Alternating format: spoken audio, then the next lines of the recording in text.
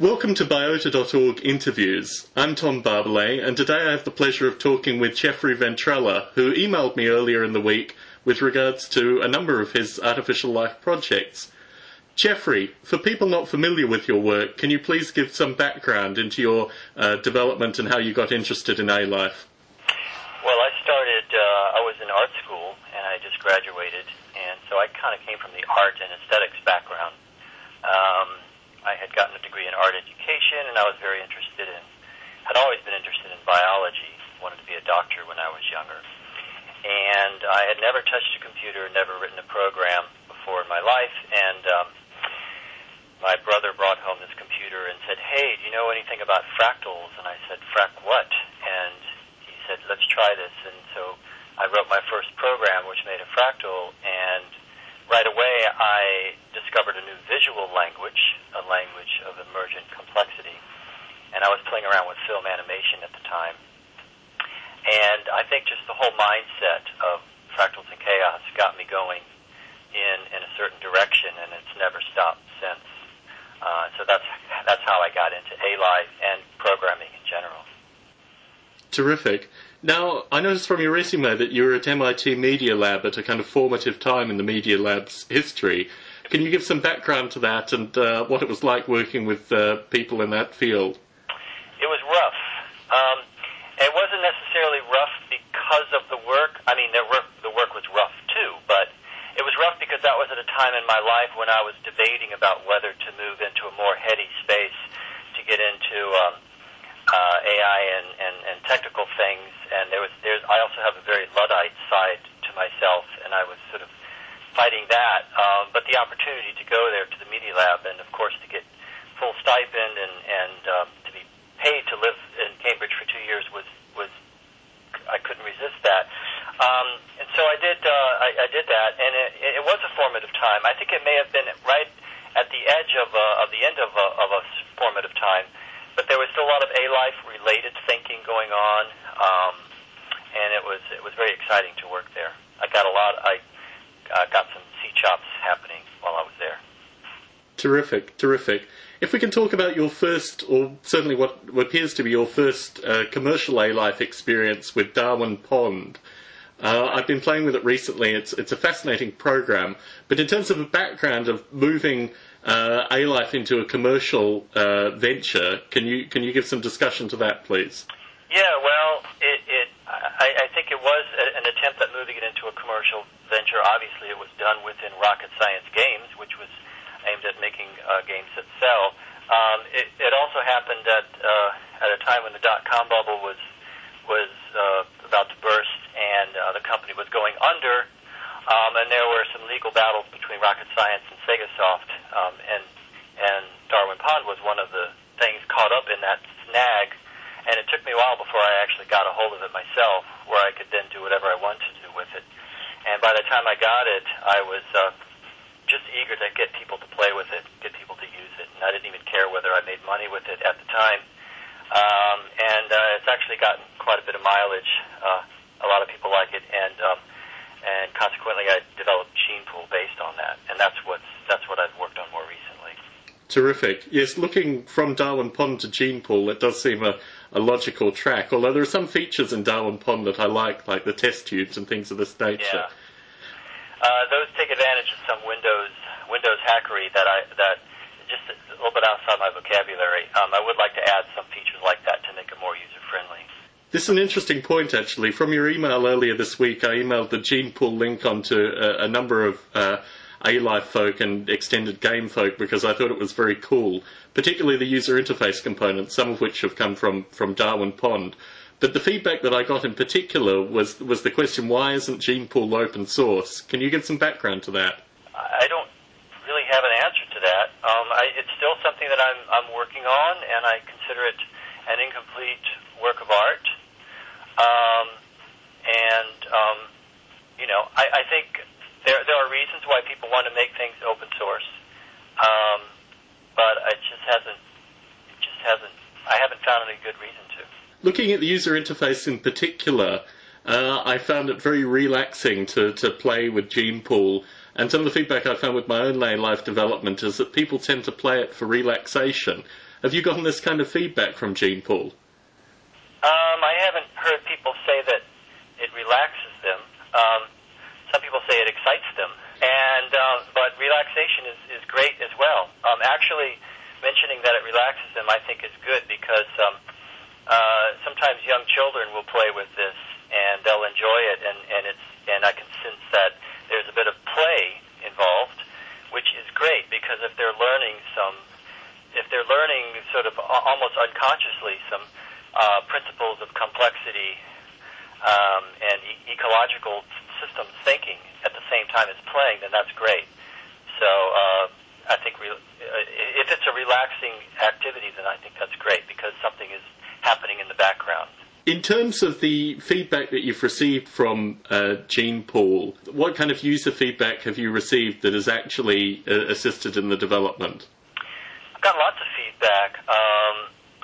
Periodically, every week or so, I'll get one or two emails from people, and interestingly, most of them are in Europe or Russia.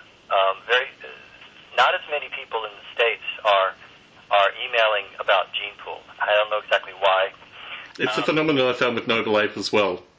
Is that right? Yeah. Yeah. And of course UK. I think there's just a higher level of A-life consciousness in UK, at least in the universities. I don't know otherwise. But I've gotten lots of technical issues, and people have reported bugs.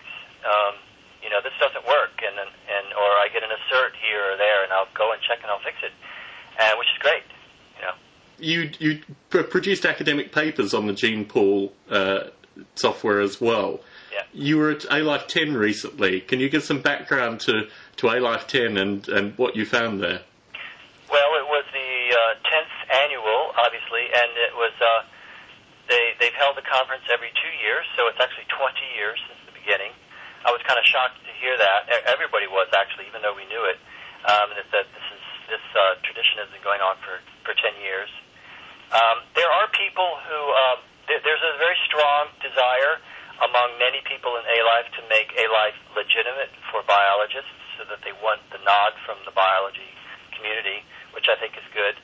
And I think there are other people in the A-Life community who don't want as much of a nod from the biology community, and they want to keep things abstract and theoretical.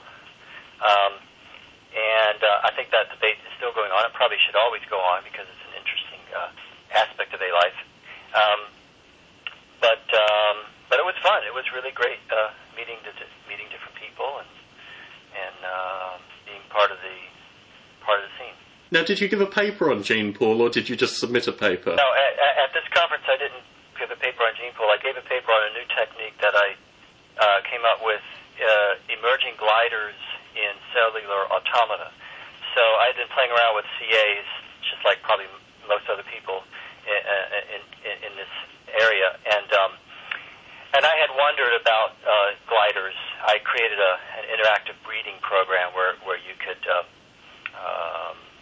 sort of use this interface to give fitness functions for a genetic algorithm which runs in the background. And you don't even realize that there is a genetic algorithm running in the background. But what happens is as you continually rank these CA, gliders start emerging, which is a consequence of clicking on the CA that are the most interesting. And that led me to wonder about the nature of motion and how we perceive motion. And I started writing convolution filters and various techniques for extracting different image objects, fuzzy objects. Turns out that using a particle swarm is much simpler and much more efficient way to track motion. And other people have been finding this out as well in tracking motion of objects in video sequences and so forth. But what made it most interesting is the stigmergic aspect of how this particle swarm and the CA become two agents in an ecosystem, if you will.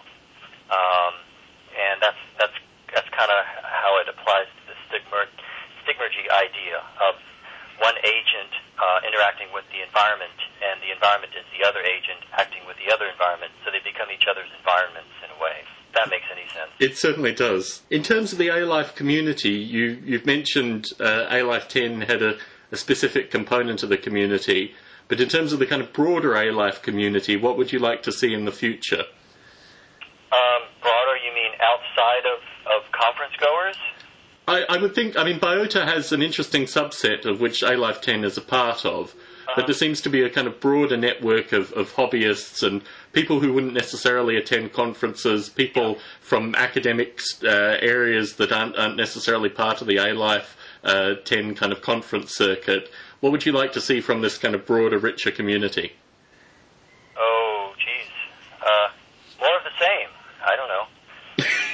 I think it's all great stuff, and I think it's great when people that are not trained, not technically trained or scientifically trained, can dabble in this, which is why I think it's great that, what you've made, the Noble Ape, and the stuff that I'm making can be accessible to people who are not C++ hackers or high-level scientists. I think bringing it down to a level where students and everyday people can play around with these ideas, I think that's a good thing. In terms of the future development of GenePool and your other projects, what would you like to see in terms of community involvement? Would you like to see people that were coders, people in documentation, advanced users, things of this nature? What would you like to see? Yeah, well, actually, this comes back to your question about open source. I think at a certain point it will have to be open source because, in fact, just today I was playing around with it, pursuing some new tweaks, environmental tweaks and things. And I think at a certain point it's going to grow to a size where one person, namely myself, is not able to maintain it anymore, and it has to sort of go out into a larger ecology, if you will. And I think maybe that's what open source allows to happen. So at a certain point, I think I'll let it go. But I'm not quite there yet. But I do think that kind of thing, and also perhaps short of that, maybe creating components that can be tweaked and scripted by other people to sort of open that door. Any closing comments for the interview? Oh gosh, I can't think of anything except that I think this is just an endless pursuit, and it's in a good way. I hope to be coding when I'm 85 and continuing to make A-Life programs, emphasizing the educational aspect and the artistic aspect of it so that everyday people can enjoy it and learn from it. Thank you very much for contacting me, Jeffrey, and thank you very much for this interview. You're welcome. Thank you.